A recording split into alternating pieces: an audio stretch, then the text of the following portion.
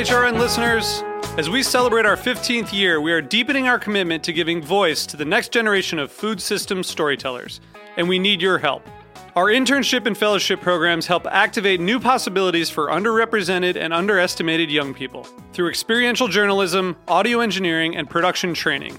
Through these unique programs, HRN helps food equity stewards build essential workforce readiness skills that expand their potential and foster economic mobility. Please consider supporting these critical programs. And with a minimum donation, you can be entered to win a dinner for two at an amazing restaurant in one of 8 cities and tickets to a concert at a great venue in one of those cities. We have incredible partners across the country who have donated, as they also share our passion for helping to educate the next generation of food systems storytellers. Check out heritageradionetwork.org/15 to donate and enter to win today. That's heritageradionetwork.org/15 to donate and enter to win today. And make sure you donate before March 31st. Thank you.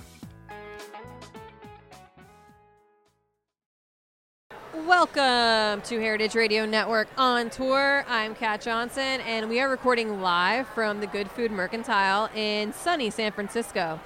We want to thank the Julia Child Foundation for gastronomy and the culinary arts, and to the Good Food Foundation for making this coverage possible. I just got in a little bit ago. I flew in today. It's Saturday, and Hannah's been here holding down the fort, interviewing all the amazing makers and artisans at the Good Food Mercantile. The awards were last night. Some big winners. We're super excited. And now this is extra special because Hannah and I are joined by 2 former HRN interns who are now just like kicking butt in the food world. And one has recently moved to San Francisco herself, so she's hanging out. We have Claire Alsup of Yolélé Foods. Welcome, Claire. Thank you. So happy to be here and to see you, Kat. You too. And we have Hallie Crane, who recently relocated to San Francisco and is on the active search. We're going to put it out there in the world, actively searching for a job in the food scene out here. That's right. So everyone should be fighting to hire Hallie. Thanks, Kat. You're happy welcome. to be here. So Claire, tell us about a little bit about Yolélé Foods. We've had Pierre Thiam, the founder, on the radio before, but talk a little bit about the company and what you do specifically with them. Absolutely. So Yolélé Foods is an African food company.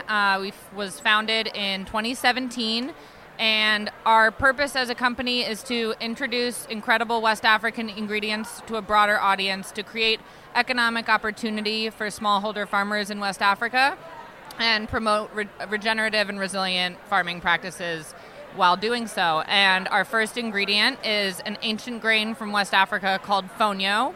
It's a naturally gluten-free grain, low glycemic. It cooks in 5 minutes, just the way you would cook couscous. You can make hot cereal with it. You could do stuffed peppers, make desserts, super versatile grain.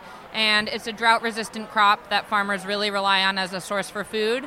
And we're trying to create an income source for farmers by bringing it here. It's so awesome. And have you been with Yolélé since 2017? I started in March of 2018, so coming up on 2 years, I guess. Congrats. Thanks. I can't believe it's 2020. I know. That's happened.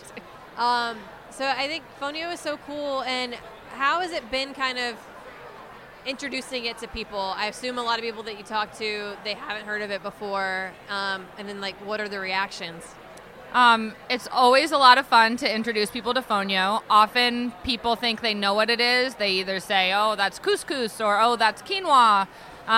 So it's fun to get to introduce people to something totally new that they've never tried before. Sometimes people just fall in love with it for its taste, its versatility. People really like that it cooks in 5 minutes, and then knowing that it's supporting a region that experiences a lot of insecurity in terms of opportunity as well as climate change always is a big plus for people, I think, when they're looking to purchase these days.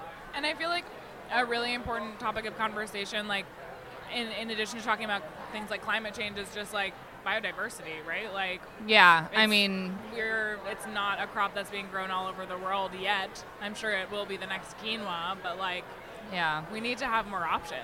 Our hope is that, the farming and production of this grain remains in West Africa where it's traditionally grown, so that whatever we do to sell this grain goes back to the farmers and processors who grow and process the crop. And you're right, like we've relied for far too long on the big four grains and soy, rice, corn, and wheat. And part of the reason those have been bred into such, monstrosities of what they've become is because they're really big grains. So they're actually just easier to process and turn into food. And so we're doing something totally different by introducing a grain that's, when it's raw, it's as small as a grain of sand. And it's a lot harder to turn that into food. So trying to make it possible to increase efficiencies along the supply chain is really important, but still keeping the processing and farming within West Africa. Can you talk a little bit about what the climate there is like? And I think it's an interesting point that you want production to remain there so that it continues money can go to that community. I'm curious, is that a super unique environment that it's grown in, or would it be something that you're concerned about it being kind of taken around the world?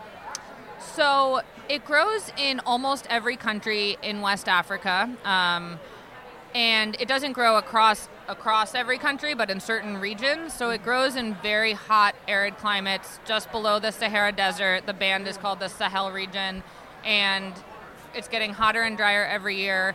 And you can still get a harvest of fonio with as little as one rainfall. So wow. It is super drought resistant, to the nth degree. But it also, as with most crops, tolerates, would love more water. And so it grows in some highland regions that are a little bit wetter as well. Too much water, it can't tolerate to grow in, though. So it would be able to grow in probably a lot of other regions in the world. And we have had people approach us asking that question, and we try to politely tell them to go away. You can't have it. Yeah. Please don't do that. Just buy it from us. Yeah. So tell me, Claire, what else you have planned while you're here in San Francisco other than the Mercantile today? Absolutely. So we are here at the Mercantile both introducing our new branding for Yolélé and launching 6 pilaf flavors for fonio.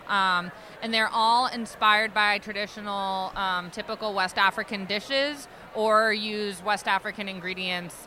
So we're really excited to introduce those today, as well as at the Fancy Food Show tomorrow. So if you're around, come and visit us. Our partners in distribution is a large ingredient supplier called Woodland Foods, and we've buddied up with them, so we'll be at their booth, and we will be sampling the fonio pilaf flavors at the Fancy Food Show for the next 3 days. And then we go right into another conference while we're here. Pierre Cham, our founder, is going to be speaking at the Sustainable Food Summit, which is at a hotel downtown. I think it's very focused on industry and brands trying to make changes in our food system through biodiversity and climate smart farming, organics, non-GMO, all that good stuff. Awesome. And we will also be sampling more fonio at the conference. All the samples of fonio. All the fonio. Well, it sounds like you have a lot of work on this trip, but are you going to try to go eat anywhere or do anything fun while you're in the city? I would really love to. I haven't made any plans. Anybody has, an extra spot at their dinner reservation, let me know. I'm in. So nice. Speaking of the San Francisco food scene, so Hallie, you just moved here how long ago? About 3 months ago. Wow. Yeah. But you're from California, but you're from Los Angeles. Down south. Yeah, whole different world, man. What made you want to relocate up here to the Bay Area, and how's it been so far? Yeah. Well, after I completed my master's in food studies from NYU, I knew I wanted to go back to California, just because I'm from California and the culture's a little different. I really love the outdoors. And I was noticing a lot of the amazing food innovation coming out of San Francisco, like food teaming up with tech advancement, and I really want to get a piece of that pie. So I came here with the intention of finding a role within that world, and I'm definitely still on the hunt. So anyone out there, get in touch. But so far, so good. I really love living here. I think it's a great city because it's very walkable and there's easy access to the outdoors. I've been to Napa twice already. I go hiking almost every other day. I go kayaking in Sausalito, and the food is really amazing. I mean, it's all coming from the freshest and the best farms you could kind of get. So it's kind of the best of all worlds, you know. If the rent was half of what it is, that would be great too. But you can't win them all. Can't have everything. Yeah. I mean, it's snowing in New York today, so I mean, you know, we got that going for us. Yeah. Don't you want to come back? Yeah. No. Okay. Yep. Fair enough. So like, what are some like food and tech companies that you're like really excited about right now along those lines? Yeah. So a few are things like Thistle and Good Eggs, which are giving people access to really great products, fresh food, healthy food, and just increasing access. Also interested in like some delivery services that are trying to like restructure their focus to support small businesses and food entrepreneurs that might not be able to afford brick and mortar restaurants. So like companies like Caviar, which recently got purchased by DoorDash, like focusing on businesses that are pretty much like a chef cooking and a few other people, and it might only be available on those services, you know.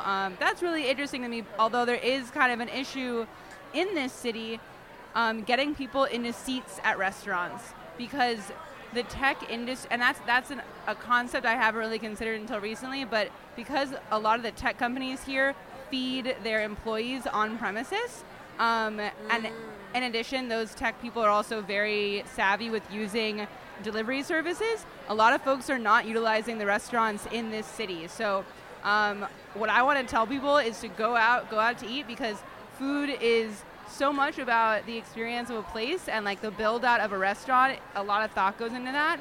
And I think the food that you're enjoying at home is even more delicious where you're actually having the full experience and the whole interaction with chefs and with servers and the whole industry. I'd like to support that a little bit more. I don't know necessarily how yet. I will, but I'm going to try. That's interesting. I hadn't thought about that either, but it makes a lot of sense. I mean, yeah, if you're working at a big tech company, you're just like, they want you to stay there and work, and so they're going to feed you. Yeah, it's a kind of a funny like line that's been almost crossed, and I would like to figure out a balance and help other people discover great food as well. That's awesome. Yeah. What are some standout restaurants that you've eaten at lately? Yeah, I'm a really big fan of Que Fico.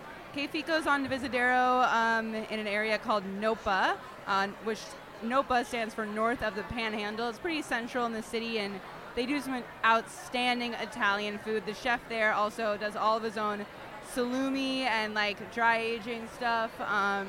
They do an anchovy spaghetti that's really out of this world. And also another restaurant is called Serpentine, which is in the Dog Patch.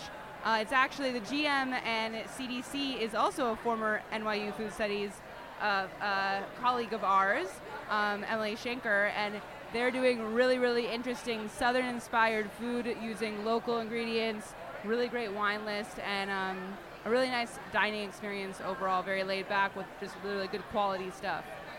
Nice. Yeah. Well, that's some food for thought for us, for sure, while we're here in town. Well, Hallie and Claire, thanks so much for sitting down with us. It's always great to catch up with you guys. And Claire, I hope you have the great rest of your trip. Thank you. Hallie, might have to try those restaurants, yeah, Hallie. Yeah. Hallie, good luck with the job hunt. Anyone listening out there, here we go. Where can we find you both on social media, whether it's Yolélé or personal? And then Hallie, I know you have a blog still, right? Yeah, so I haven't really updated it in a while, but it's called I Major in Eating. I majored in eating. No, it's I major, like current. Well, yes, it's. I should change it, but it's a current, so it's I major in eating. You're still learning. I'm still learning. Yes. We're always learning. And lifelong you can also, major. My handle on Instagram is imajorinEating.com. No, it isn't. It's not .com. It's just at imajorinEating is my handle on Instagram. And then Claire, what about you and Yolélé? Okay, Yolélé is at Yolélé Foods, yoléléfoods.com. If you want to find me, I guess just go to LinkedIn. Claire Alsup, ALSUP. I also have a LinkedIn. There you go. I forgot about that. It's Hallie. Should I spell it? Halley. Crane, Crame. Just want to make it clear. Is that LinkedIn updated, Hallie? That LinkedIn is fully updated. It literally yeah. says looking for a job. Hire her now. Do it. Thank you both so much. And Hannah and I will be back with more from the Good Food Mercantile in San Francisco. Thank you.